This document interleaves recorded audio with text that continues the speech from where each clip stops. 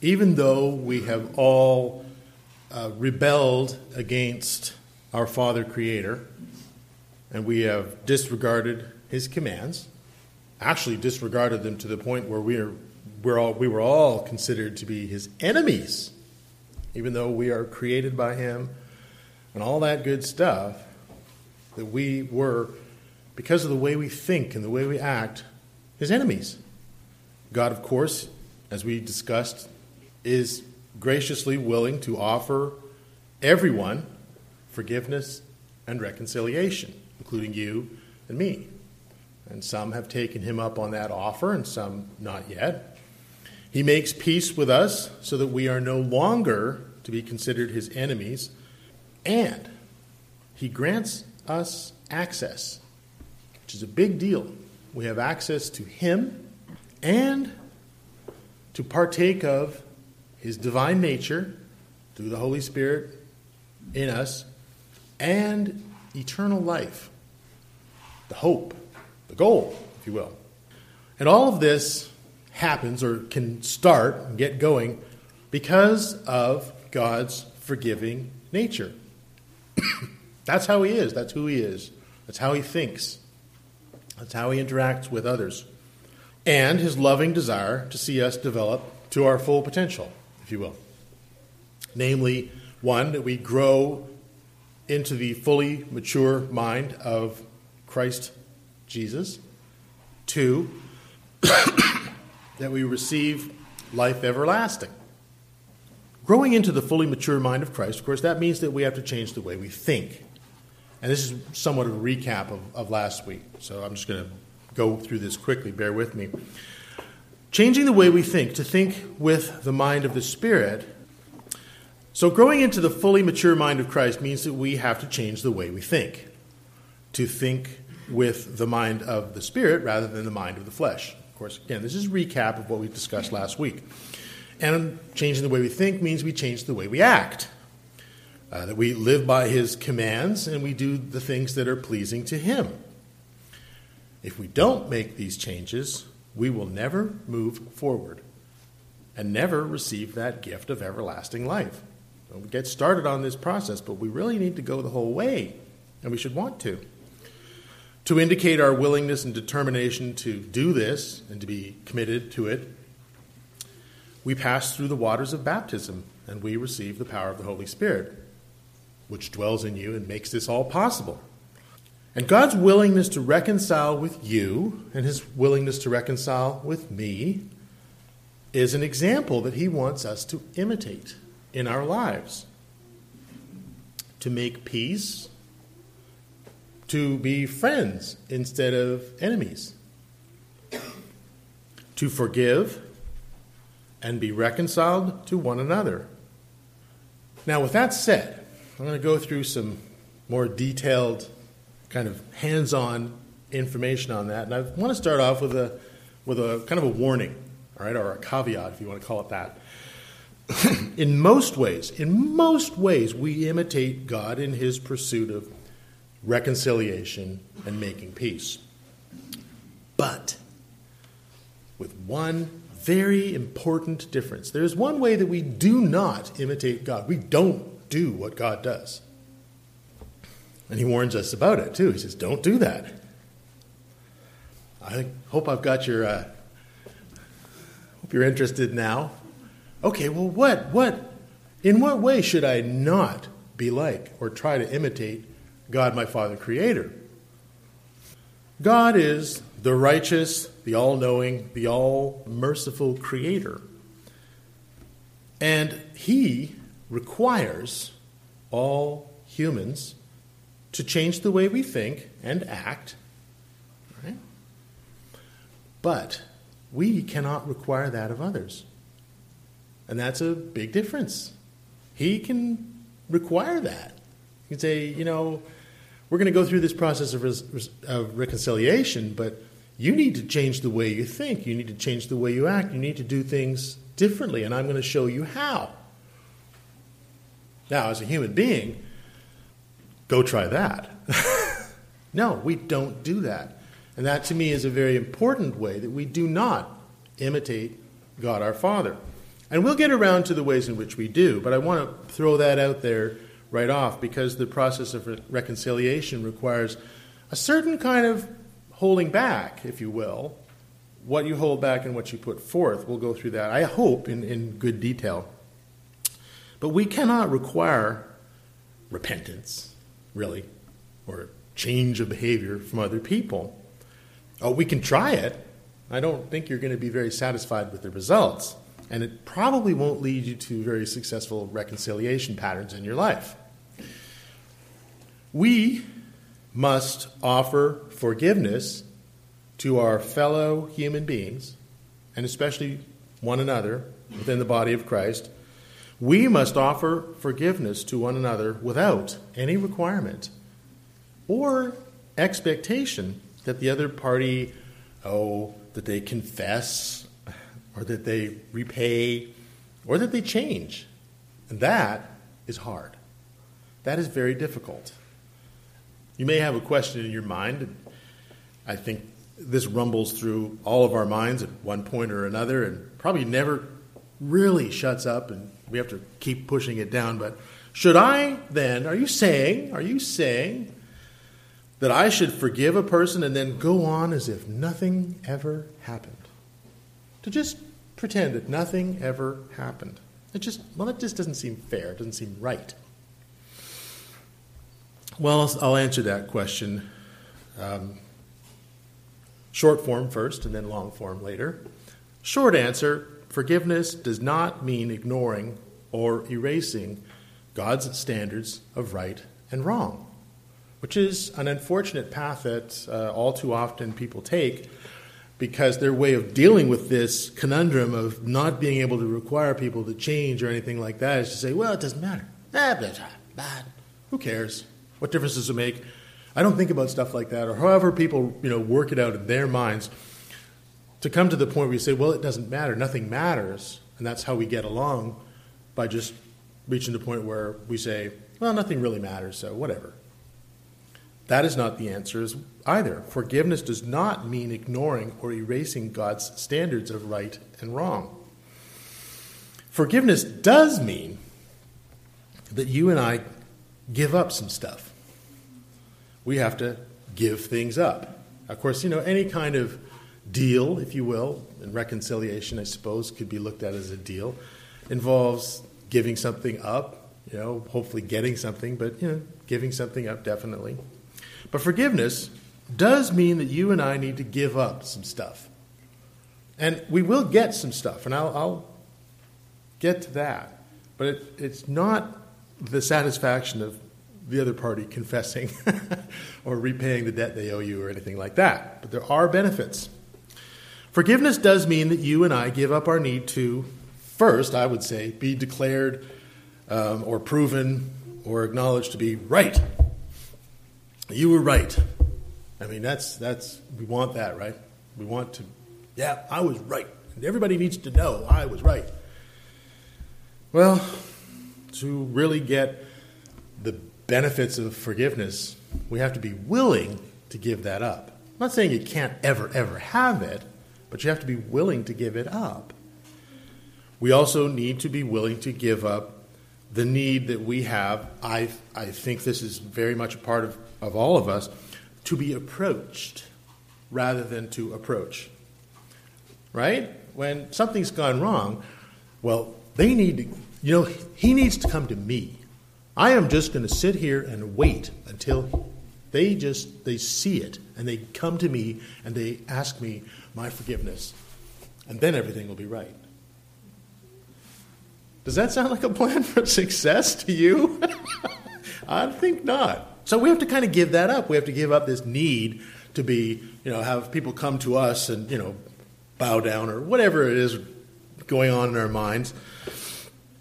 We also have to give up, this is similar, we have to give up some of our emotional needs. That I need you to satisfy my emotional need to, I can't even think of a good one. I've got it later in my notes. But we have to give up our emotional neediness, that you need to make me happy. Like I talked about in the previous sermon, the idea that your purpose in life is to make me happy.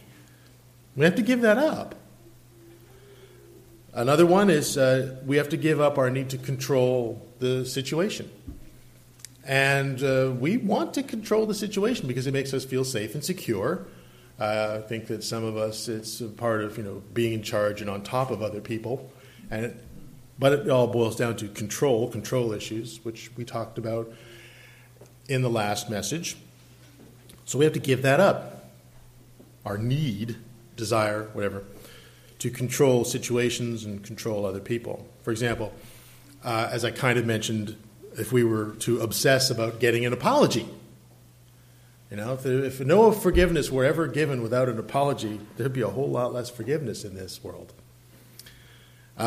Or sometimes apologies are pretty lame, right? So I want to control the tone of the apology. And I'm not going to buy it until you say it like you mean it. Right? When you've got children, that really comes out. You need to tell him you're sorry. I'm sorry. Well, that just didn't sound very sincere. Well, I did. So to control the tone of the apology, and I'm using children as an obvious and humorous example, but I think with adults, it's got the potential to be the same way. Well, I'm sorry that you misunderstood me. Not much of an apology. Or if we were to obsess about punishment, this person needs to pay for what they've done.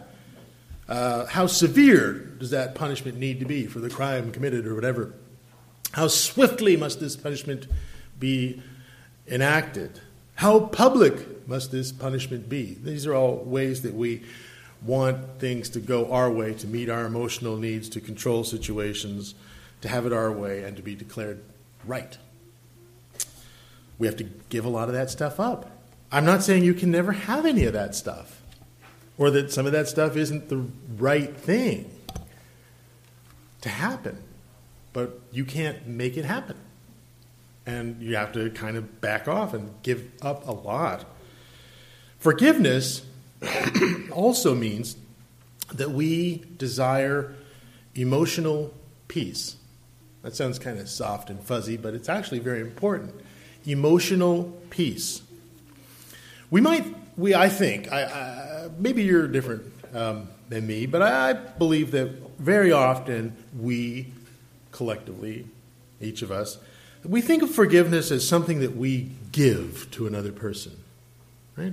I'm going to give you my forgiveness. Of course, that comes off all wrong, right? Well, I forgive you. That we give someone our forgiveness.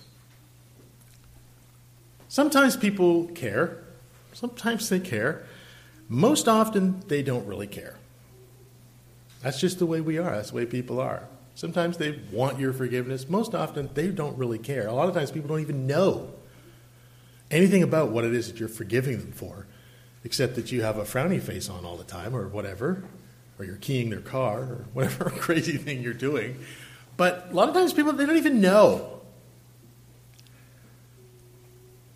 But if an offense has occurred and you or I am withholding forgiveness for whatever reason, whatever one of those emotional reasons we mentioned, if something's happened and you or I are withholding forgiveness, the other party doesn't suffer, you suffer. You suffer. And I could say a lot about that.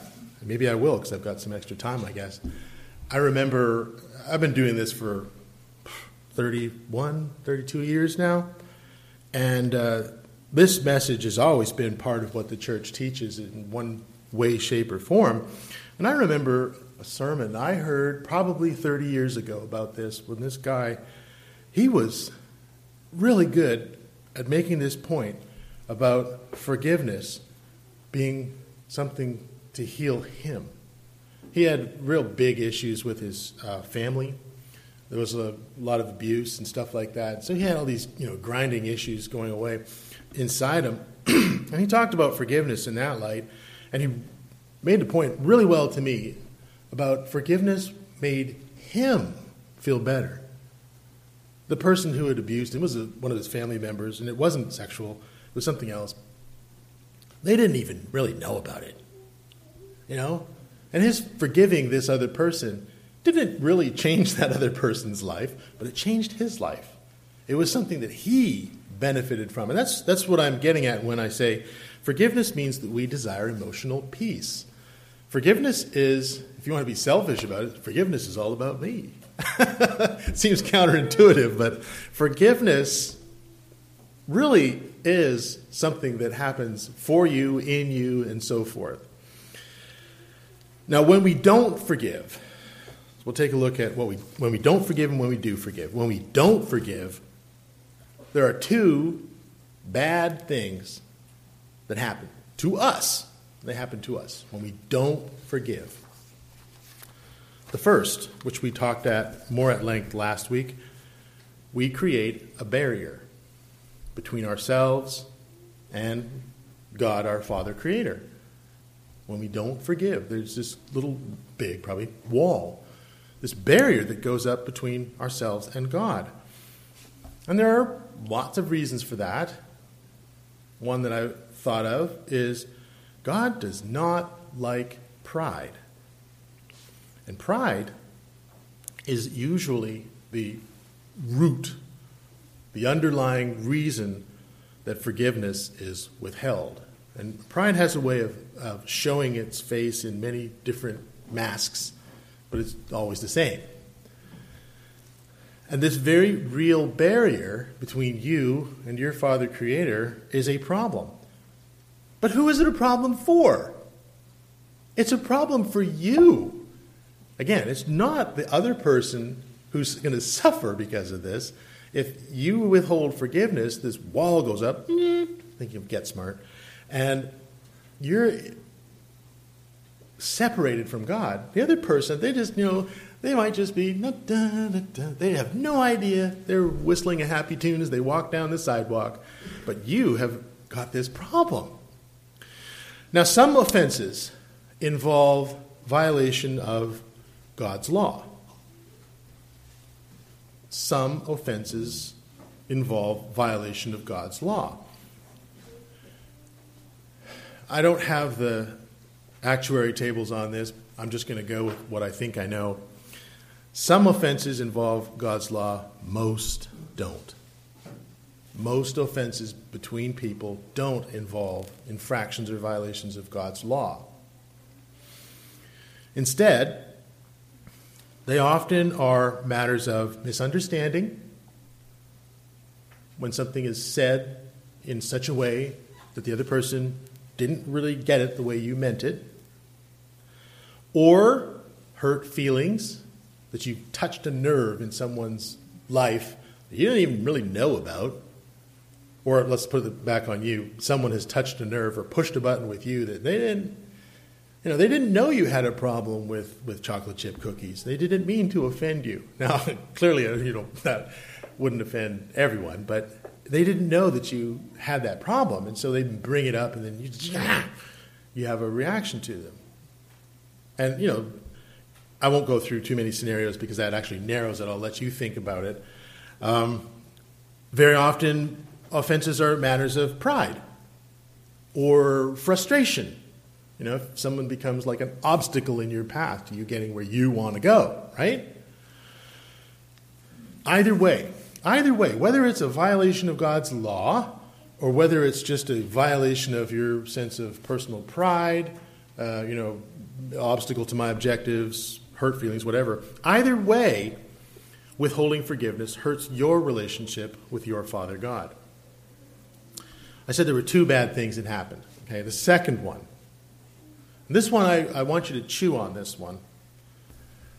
And because this one really relates back to that guy I was telling you about with his sermon and the abuse and all that.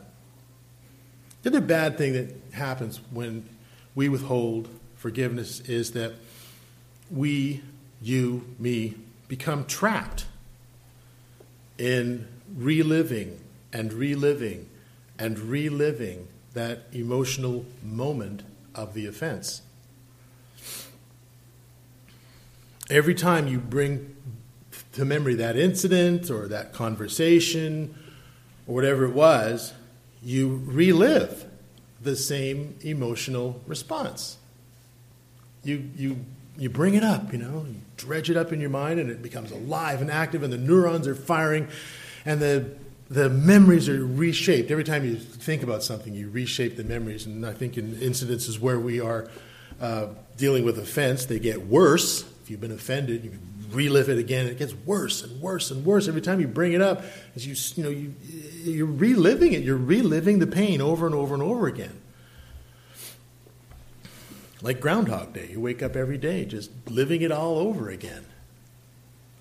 And that's terrible. Because, knowing how the mind works, you're probably making it even more intense every time you bring it up and think about it. Another problem with that is that, if we're trapped in this cycle, as the emotional pain builds and reinforces itself, our desire to be declared right or for the other party to be punished or things like that becomes even stronger. So that desire to get those things that I just said we have to give up becomes even stronger because we're reliving it in our mind. It's just the way our minds work. At least that's the way mine works, and other people I've talked to.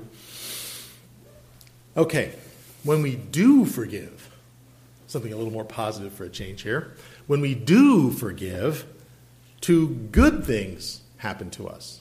Two good things happen to us when we choose to forgive. The first is that we have peace with the other party, even if they don't know about it. I mentioned the idea of, I've offended you and you forgive me, but I don't even know about it. I'm just walking down the street, whistling my happy tune, and I never even knew that I had offended you, and I didn't really even care. And you forgave me. And, you said, well, I'm not going to hold that against him. Then we have peace again. Now, clearly there are times when I've offended you and I know all about it, and we'll talk about that as well.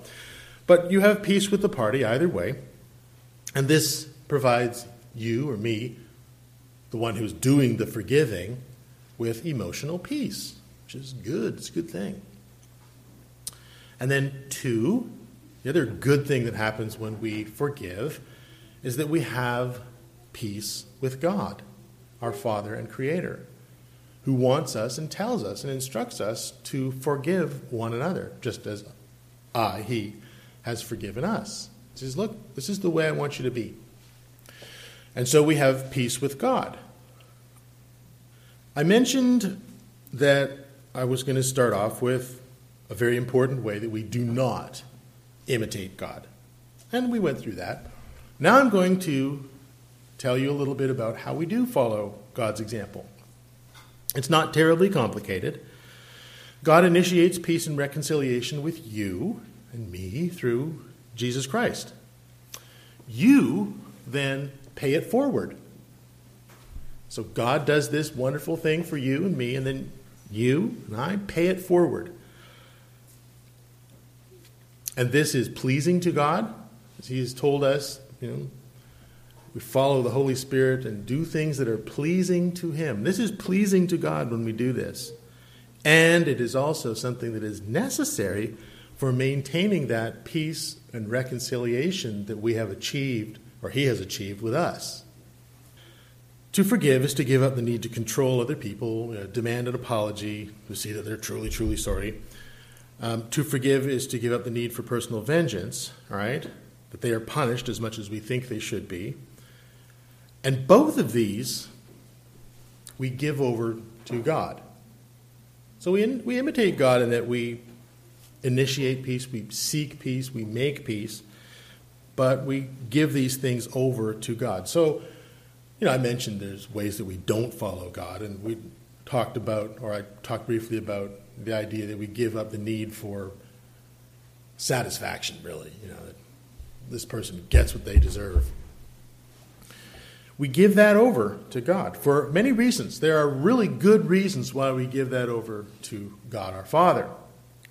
And if we were having an open discussion format, I'd throw it out there, and I think you'd all give me the right answers, because I think that we learn this a lot in the Church of God. There are two big reasons why we give these over to God. One is that we are unable to judge with perfect justice and mercy. If you think about your wrongdoings, things where you've missed the mark, who do you want to be the person judging you? Well, other people can be a real problem. If you've offended someone, some flesh and blood person, would you put your life in their hands? Would you put your head on the chopping block and say, do what you will? I don't know. I think that human beings are tricky business. And sometimes the head needs to be chopped and sometimes it doesn't. But we don't really know that. So we give these things over to God. I'm using a very extreme example, of course.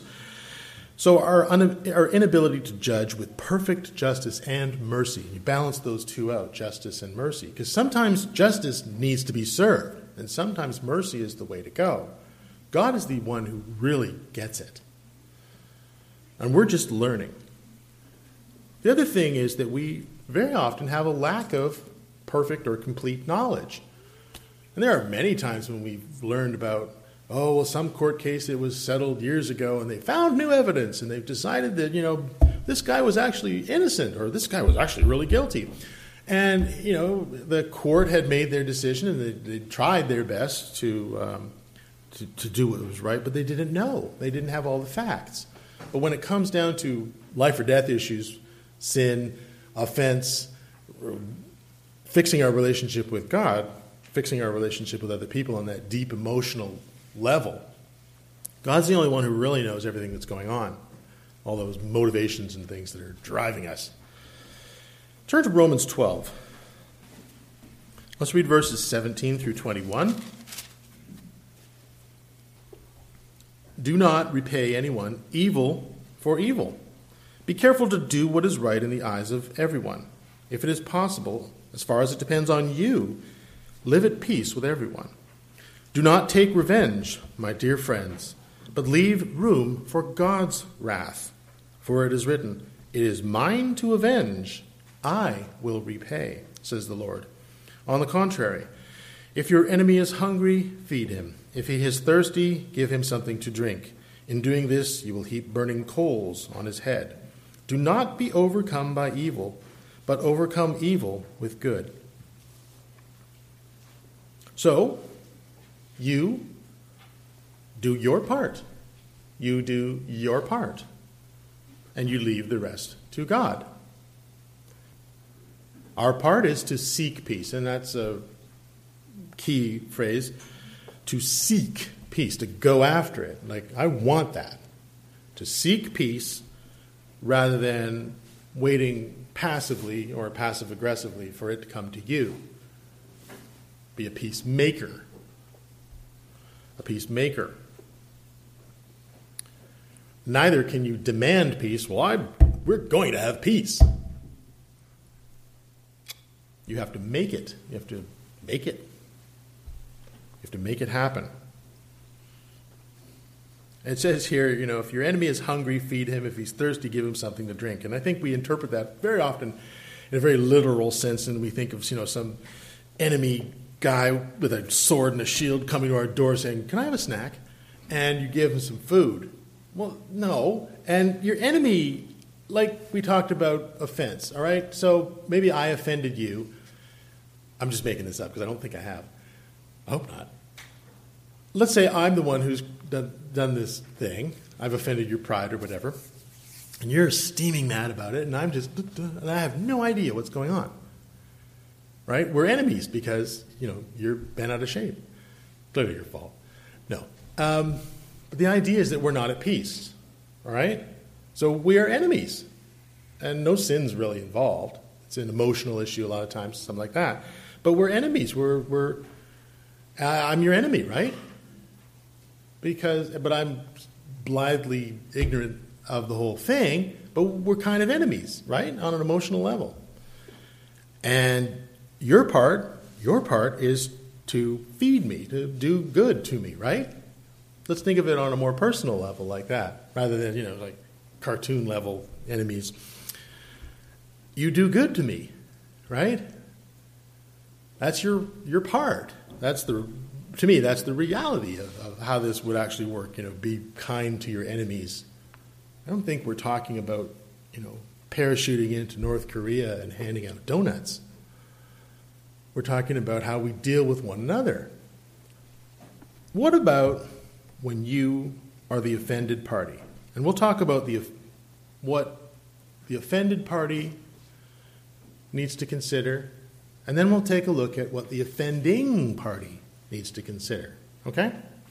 First, let's take a look at the offended party. So this is kind of more along the lines of what we've been talking about so far, but these are how the offended party might want to deal with the situation.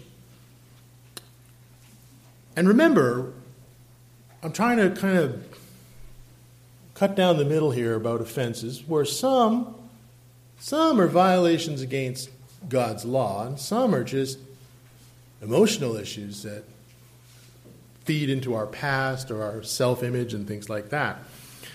So as the offended party, ask yourself some hard questions. Ask yourself some hard questions like, well, why am I offended? Why am I offended? Why do I feel this way? Why is this going on in my head? Is it an insult to my sense of dignity or my ego? Is it a frustration of my personal desires? Maybe I want a promotion at work and this person has just messed things up for me and I am really ticked. I'm steamed about this. Personal desires, esteem from others. Now people are going to think I'm a real schmuck. And this person has caused these things to happen where others are now going to look down on me. That makes me upset. My sense of superiority, the idea, well, I'm entitled to that. I deserve that. Of course, I'm me. I've worked hard for this. Whatever. You could also ask yourself, is it an emotional overreaction? Perhaps based on incomplete facts. That happens in human interaction. There's stuff going on that you didn't know about. They didn't know about. You could also ask, what part have I played in creating the problem? Turn to Matthew 7. Hard stuff from the Sermon on the Mount. Matthew 7, verses 3 through 5. Jesus' own instruction says to us, why do you look at the speck of sawdust in your brother's eye and pay no attention to the plank in your own eye? How can you say to your brother, let me take that speck out of your eye, when all the time there is a plank in your own eye? You hypocrite! First, take the plank out of your own eye, and then you will see clearly to remove the speck from your brother's eye. Again, think of this not just as a way that we deal with people who have violated God's law. Well, I caught you sinning. Oh yeah, well you better get the plank out of your own eye and deal with your own sins before you come at me with any of your complaints about my sins. Let's think about it in relation to these other ways that people can get offended.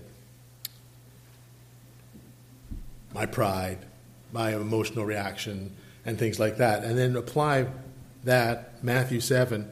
Yeah, well, okay, on the emotional playing field, I guess I was there on the field as well, and I was doing stuff as well. What was I doing, and how did I contribute to this, and how can I deal with myself as well?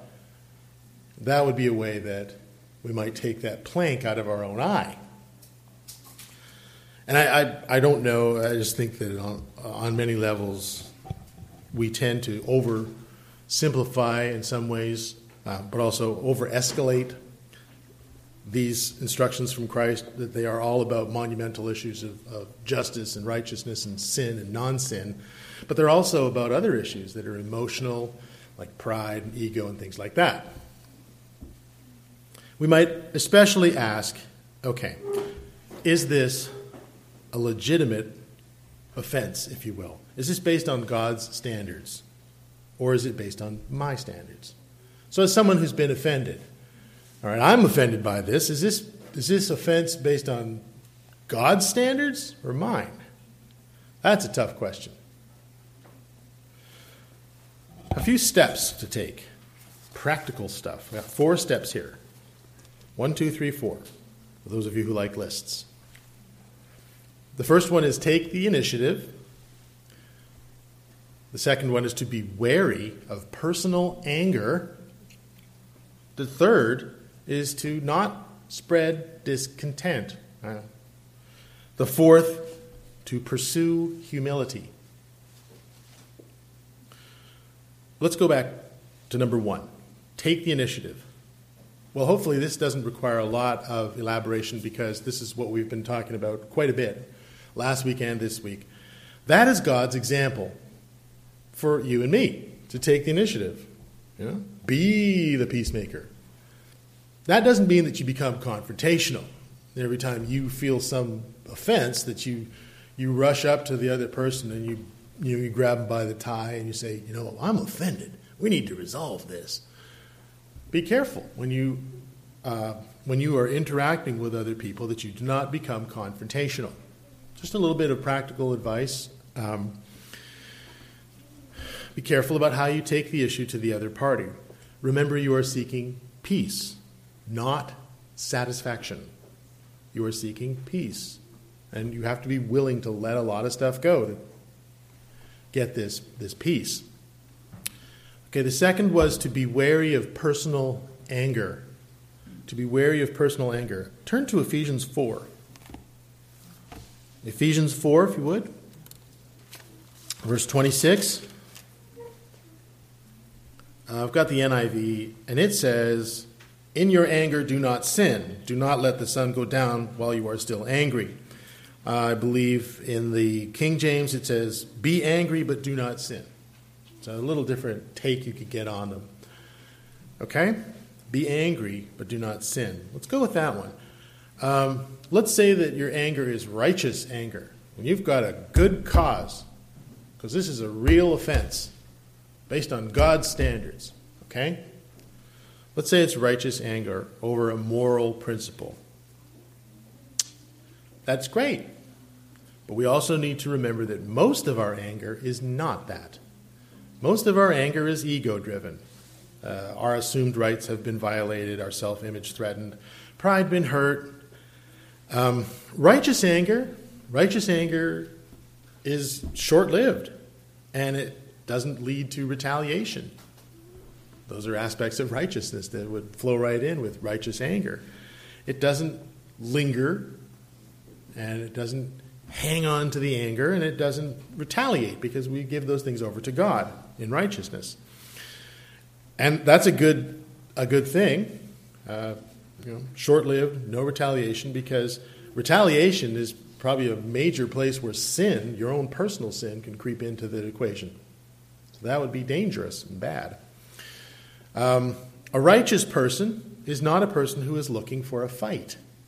That's just part of being righteous. You're not looking for a fight. Write down a few verses here to look up later. Proverbs 11, verse 23. 14, verse 29. 16, verse 32. 19, verse 19. I was waiting for someone to shout out bingo there. A righteous person is not looking for a fight. Holding on to anger, where it says, don't let the sun go down on your anger. Get rid of it. Deal with it. Get over it, I guess. There's a biblical phrase for someone who hangs on to anger. It's someone who's bitter. Bitterness is the fruit. Bitter is the fruit of holding on to anger. That's bitterness. You might want to look at bitterness in Scripture. Bitterness is hanging on to anger. I'm sure it's got other things it could be, but I think that it's unresolved anger. Unresolved anger. The third thing to consider is don't spread discontent. Why does this come into play? Well, when you've been wronged, when something's happened to you and you've been wronged, you want to share. You want to talk about it with other people. Because if you think about the other emotional issues that I discussed earlier, you are looking for vindication. You want other people to agree with you that you were right. Yeah. You're right. That's what you're seeking, right? So you're going out there and you're you're trying to gather allies or friends or whatever you're trying to do.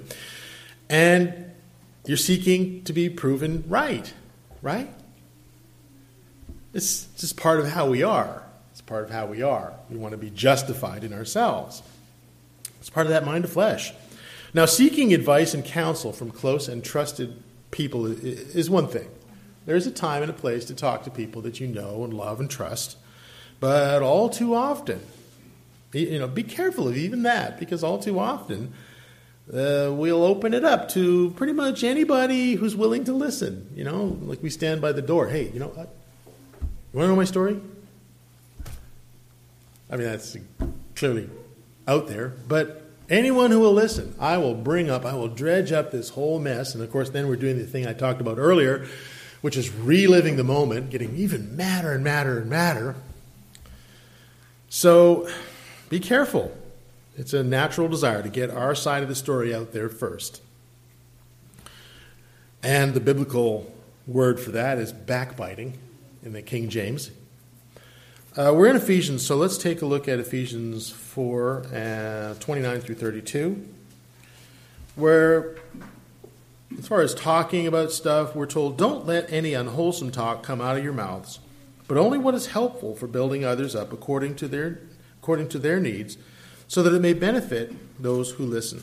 Do not grieve the Holy Spirit of God, with whom you were sealed for the day of redemption.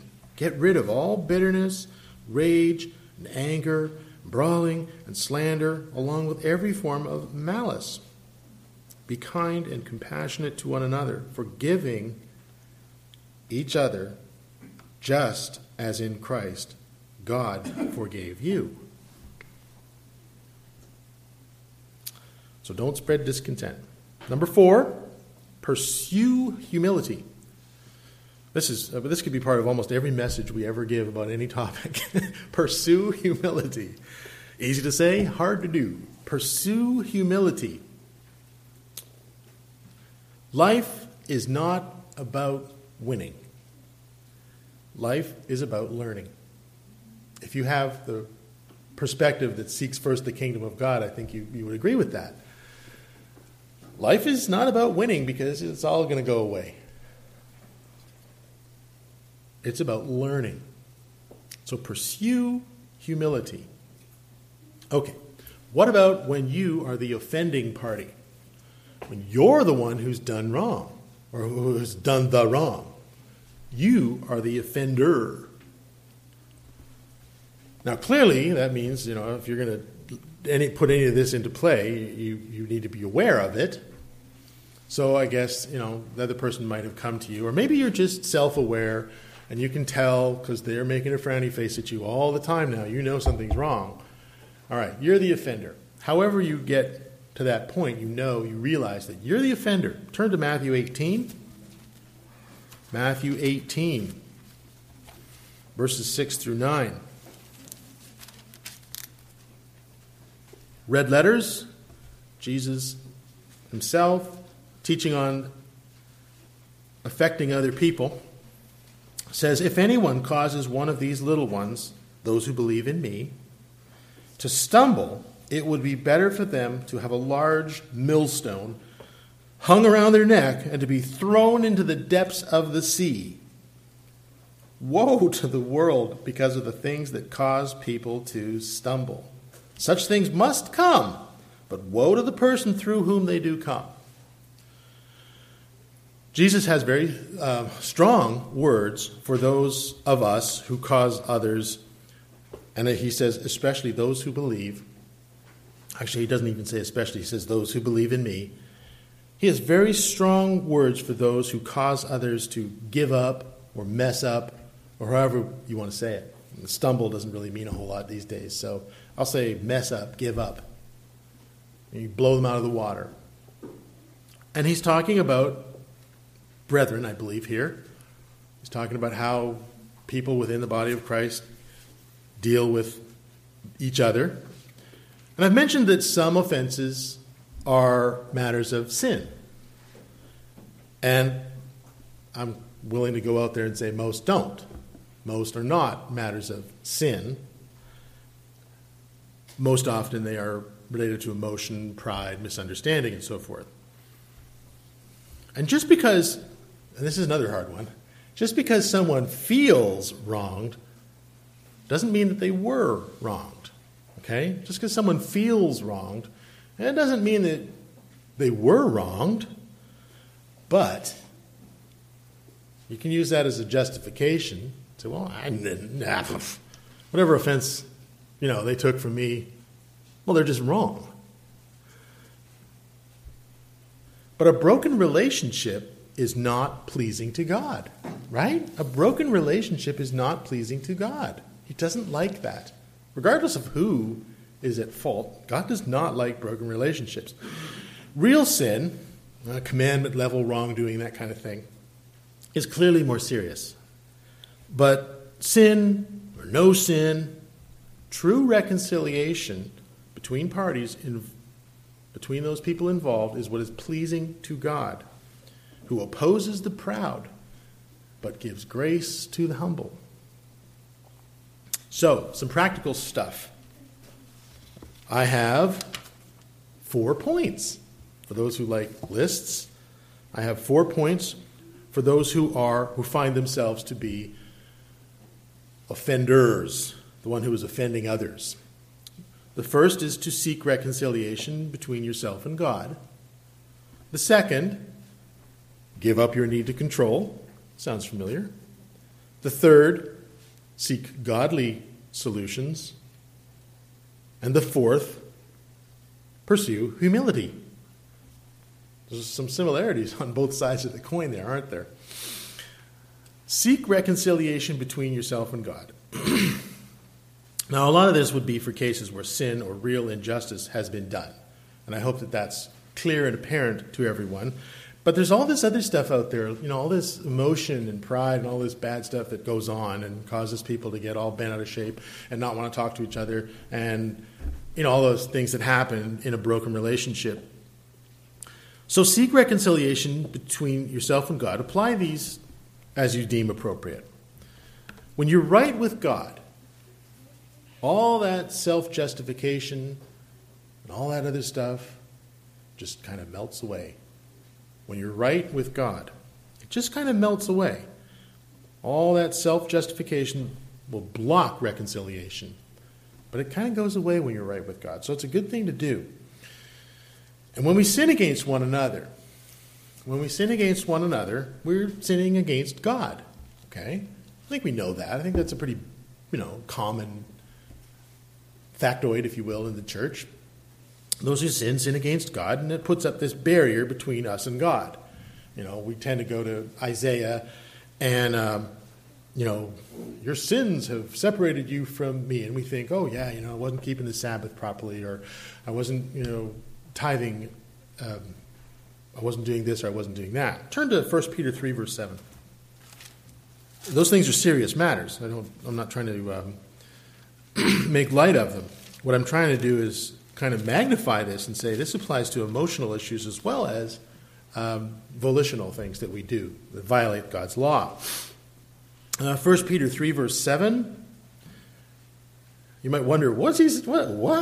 Where's he going with this? It says, husbands, in the same way, be considerate as you live with your wives, and treat them with respect as the weaker partner, and as heirs with you of the gracious gift of life, so that nothing will hinder your prayers.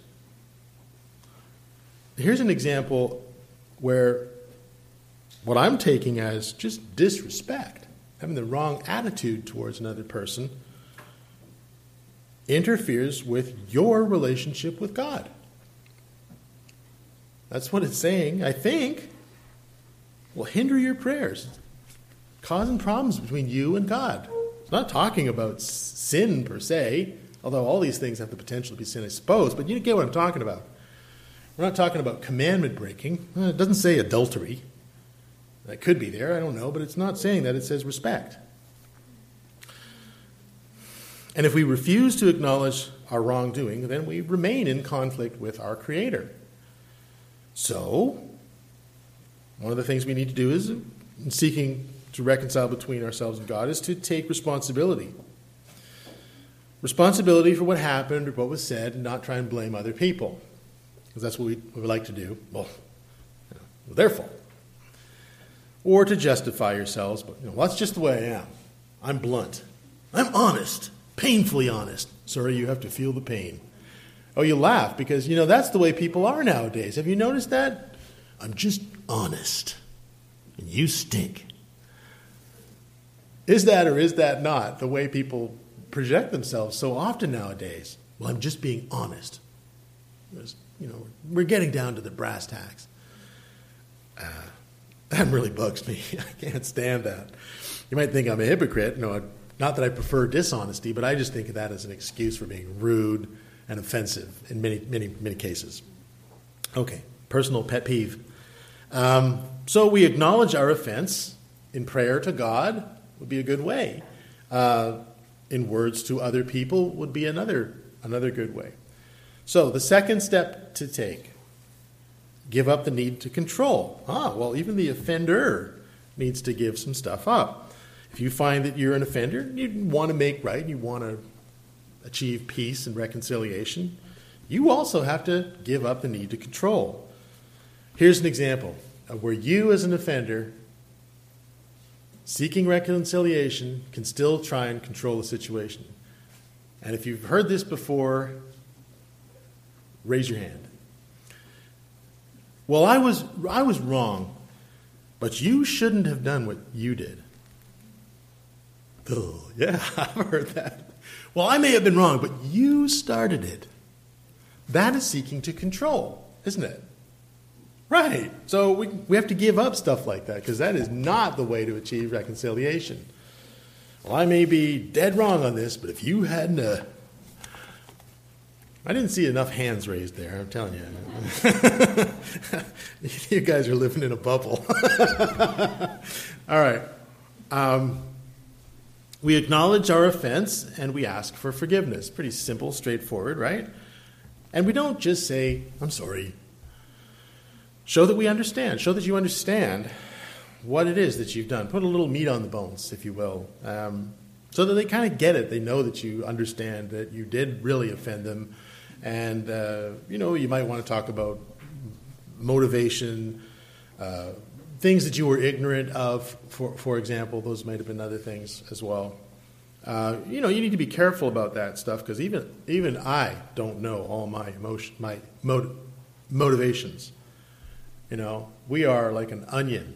We peel back layers, and you find the real you somewhere down in there. And when you start to find it, you really cry. Anyway, just think about it. Make a real apology if you're the offender. Put some meat on the bones, but don't get weird about it. And just basically, when you take responsibility, consider the godly principle. And you read through the Pentateuch and you will see restitution is God's way. If you've wronged somebody, make it right. If you broke something, then replace it or repair it or whatever. That's God's way. You don't just say, well, I'm sorry I smashed your car into that wall there. I just don't know what I was thinking. I must have just been so full of pride, Anyway, see ya. Now, that's an extreme example, right? Think of it more on a small scale. If you've broken something, repair it, refix it. If you've stolen something, you repay, right? God's way is actually to repay even more, But make restitution. In some situations it's appropriate, in others it's not, but you do what you can to make it right. The third point would be to seek godly solutions. Godly solutions rather than the outcome that satisfies your own personal desires and expectations. And this is a lot of repetition in here, but it applies in many different ways. Seeking godly solutions. So you might want to start by listening to the other party's complaint. Well, find out, what exactly is the complaint? rather than seeking to justify yourself, which is often what we will start to do. That would be a way of giving up. We give up that need to self-justify, right? That's a more godly solution.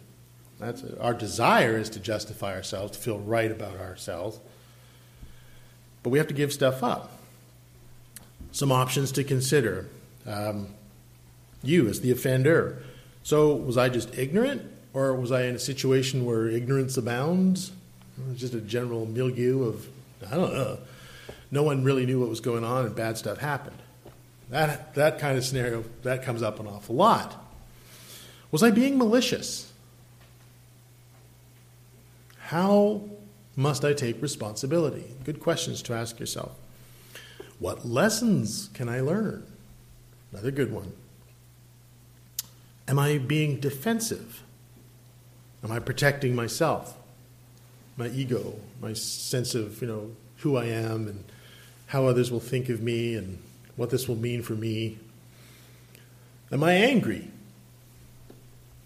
Is my hurt pride would be an example of anger that's just coming from within.